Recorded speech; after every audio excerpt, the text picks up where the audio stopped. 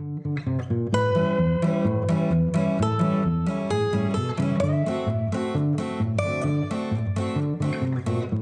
to Sanity, a podcast to help you keep yours in today's divisive political climate.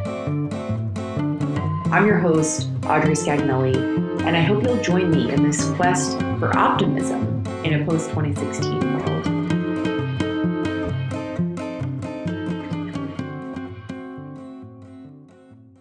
I'm currently speaking with Shelley DiProto. She is the owner of the Red Hen. The restaurant name may sound familiar, but her Red Hen is about 525 miles north of the Red Hen in Virginia that in June, Press Secretary Sarah Huckabee Sanders was asked to leave. Shelley has seen and experienced in her restaurant an impact because of what happened in Virginia, which is a restaurant she'd actually never heard of until this incident. So I'm delighted to be speaking with Shelley today. Shelley and I met actually by happenstance, was having dinner at her restaurant, hadn't even drawn the connection. We had a great conversation, which led to talking about the impact that she'd experienced. I'm just delighted to be speaking with her today. Shelley, thank you so much for joining Sanity. Oh, you're welcome. Thank you for having me. I would love if you could kind of walk us through what this was like for you on June 25th, the day that Sarah Sanders was asked to leave this restaurant, how that affected you. It was initially frantic that day because of the volume of phone calls that we were getting and the volume of emails and reservations that weren't real that we were getting on our reservation site, that it was all we could really do to keep up with damage control. And so that's basically how we spent the first couple of days. Didn't really have time to think about it. And in retrospect, it was definitely, we got blindsided. I woke up that morning and was having a cup of coffee, and this Google text came in and somebody said, boycott Red Hen. And I thought, well, that's odd. And I didn't give it another thought. I thought maybe it was just some sort of erroneous text. So then another text came in that had something negative to say, but was really not very specific. And then finally a text came in saying that they couldn't believe that we had thrown out Sarah Sanders. And that's when I thought, okay, it's time to get online and see what's going on here. And when I did, I realized that I was in for a long day. So off to work I went, and people were mad. We got a lot of phone calls, both positive and negative. And your Yelp review, which had been at a solid 4.5 stars, was also pretty impacted, at least temporarily. Is that right? Yes, but they were actually really helpful. We contacted them, and they were very responsive, and they put a block on the site so that no further damage could be done. And in the end, for as many, again, for retrospect, for as many negative reviews that were on there, there were positive reviews as well. It would have evened out, but they were all removed, which I think is more than fair. The goal of Sanity is to spotlight people who are working to have positivity in an environment that's kind of becoming more divisive. And part of what I really respect about you handling this is the way that you kind of rose above the political storm and focused on what food and restaurants are all about. My last name is Scagnelli, yours is DiProto. We're of Italian-American descent, and food and connections, something that's always been really important to me. When you were doing some news interviews related to this, it's clear in the way that you handled it that you really rose above that. But I'd love to kind of hear in your words, as you were being asked these questions and people were trying to perhaps try to get you to make political statements, how you navigated that and kind of stayed above the fray. Well, the truth shall set you free. I just told the truth. We're here to cook. We are here to provide a safe haven for dining.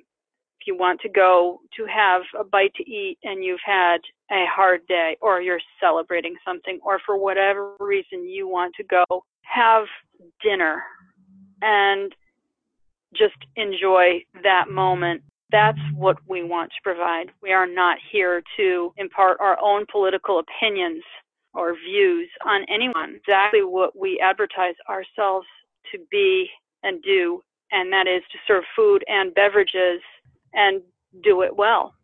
And I think that refocusing on that during this whole mess it kept us very focused, and it kept us grounded for, I guess, before anybody could react, because we're in such a reactionary kind of time right now. Anything that anybody does, no matter who they are, as far as politics is concerned, is scrutinized and compared to other things. And everyone is so tense, and everyone is so ready to pounce, that the only way that we could navigate this is to completely remove ourselves from it. And we never set foot in that territory, and we certainly didn't want to go there. It's not our policy. This is not a place for political views. We don't even like people going into the bar area and talking like that. It's a bad vibe, and it never ends pleasantly.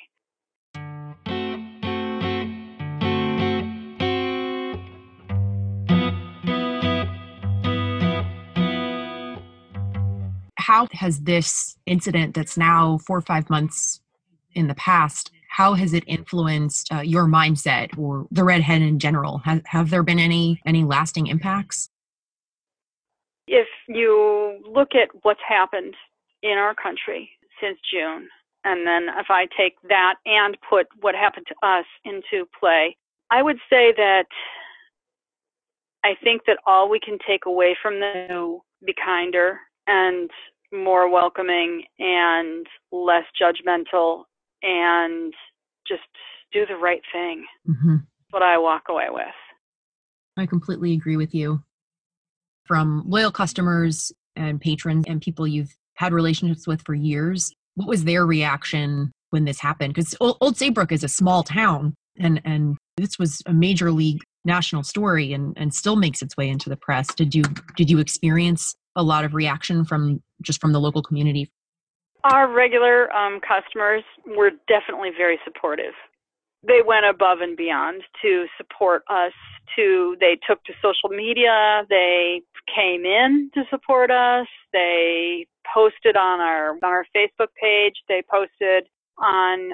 They tried to post on Yelp and really rally the troops to get our ratings back up. But they were wonderful, and that was a really positive thing. And even people that weren't our regulars, even people that just heard about it. I had this older gentleman come in, and he had a hard time getting around, and he handed me an envelope, and it had the address. It had been returned to sender, and he handed it to me. And he said, I tried to send this to you, but it came back to me, and I just wanted to make sure you got it. And I said, okay, thank you. and he sat down and he had dinner, and then he left. And I finally got a chance to open it later in the evening, and it was a little note with a check for $50. It just said, I wanted to support you during this troubling time. And I was so touched by that he would, and he lived an hour away. Wow. So for him to make the effort to write that check and to write that note and send that, and then have it go back to him, and then to drive it here after the fact. I mean, he could have just torn it up, but he followed through, and that, it's just things like that make you have to know that there are good people in this world. Wow, that is incredible. Goosebumps. Wow. Like you've said, I mean, we're in a world that's so reactionary and so fast paced. And I think that the headlines so often don't show the nuance, don't show that people like this very much exist. And just hearing that story is really encouraging that someone took the time. I was touched. I really was. And I didn't get the chance to, I wanted to run out there, but I knew he was long gone by then. And I was just blown away by that. And it was probably a month after it happened. So the whole fury behind all of it had died down a bit at that point. So even more impressive. Absolutely. I'd like to ask, where did the name The Red Hen, which of course is what's led to all of this, where did the name for you come from? Oh, there's an old kid's book named Red Hen. and I just thought it was a cute name. I liked the book, although it's a little controversial. And so I thought, well, that's as good as anything. And my girls were younger at that point too, so yeah, I just ended up with that name. Well, I like it. I guess a couple of other, and there's kind a few, of unfortunately, right? With the name, with an unassuming sweet name like the Red Hen.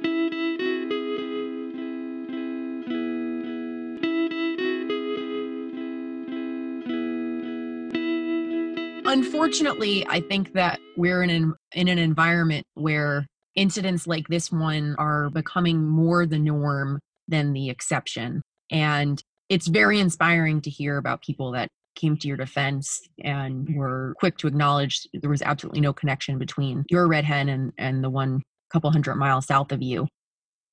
Do you have any advice to share with business owners who may have a red hen incident in their future completely unbeknownst to them right now? It would depend entirely on what their views were. If they wanted to use their business as a political forum, that's entirely their choice. It wasn't my choice.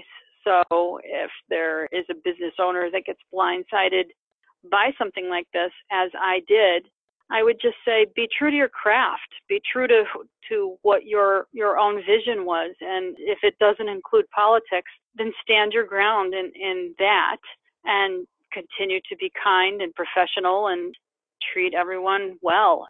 That really can never lead you down the wrong path.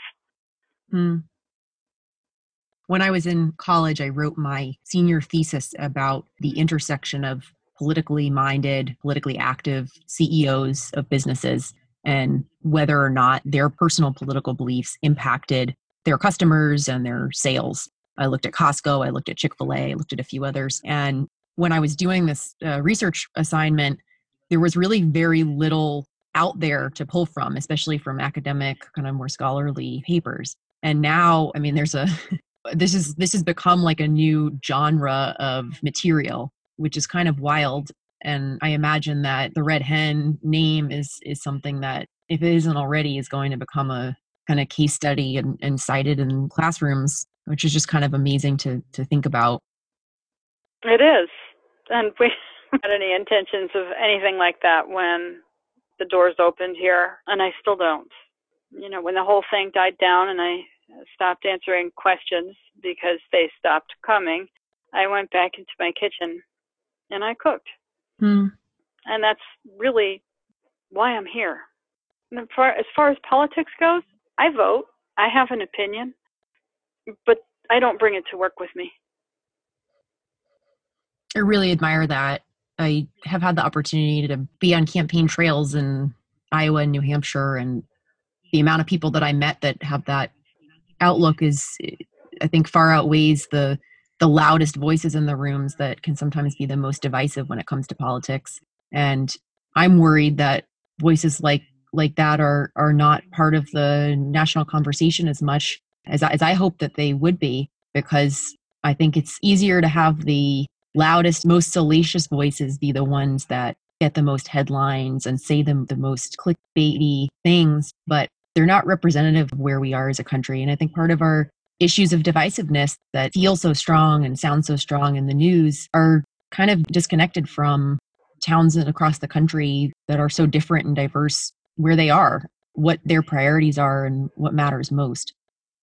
I think you're right. And I think right now that the whole country is riding this wave of emotion that comes from the screaming and yelling and name calling and all of the things that are happening right now. These loud voices are just, we cannot let them in. We don't have to be reactionary about this. We can be that quiet person, the person that thinks before they act. You know, actions do speak louder than words. And the midterm elections probably showed that. More people went and voted, and they want to be heard. These quiet people, they quietly voted, and in the end, that's going to be what makes things better in this country.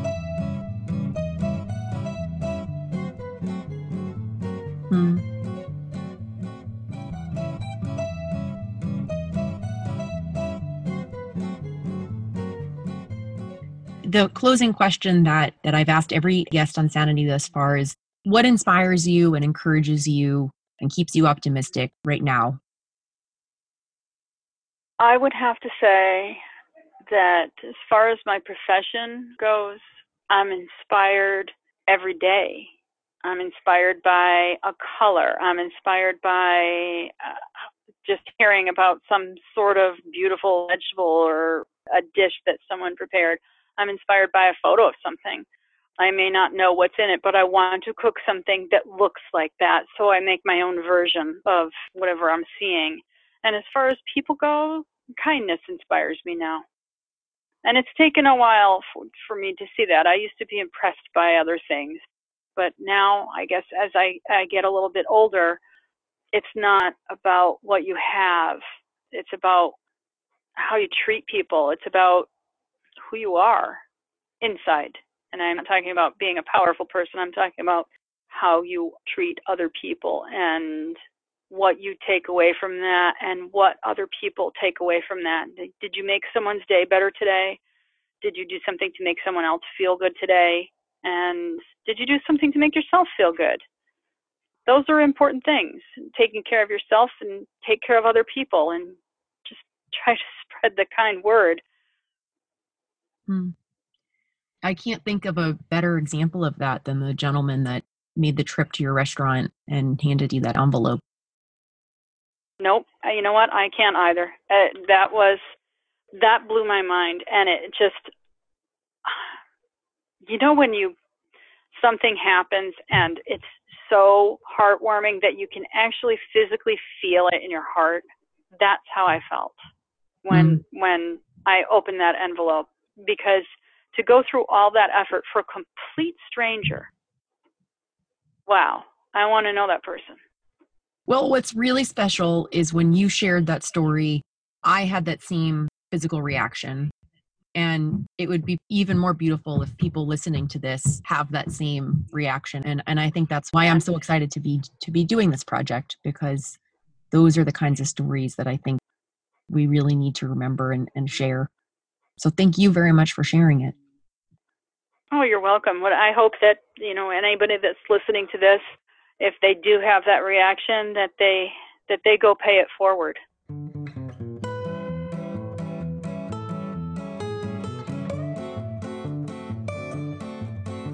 Shelley, thank you so much again.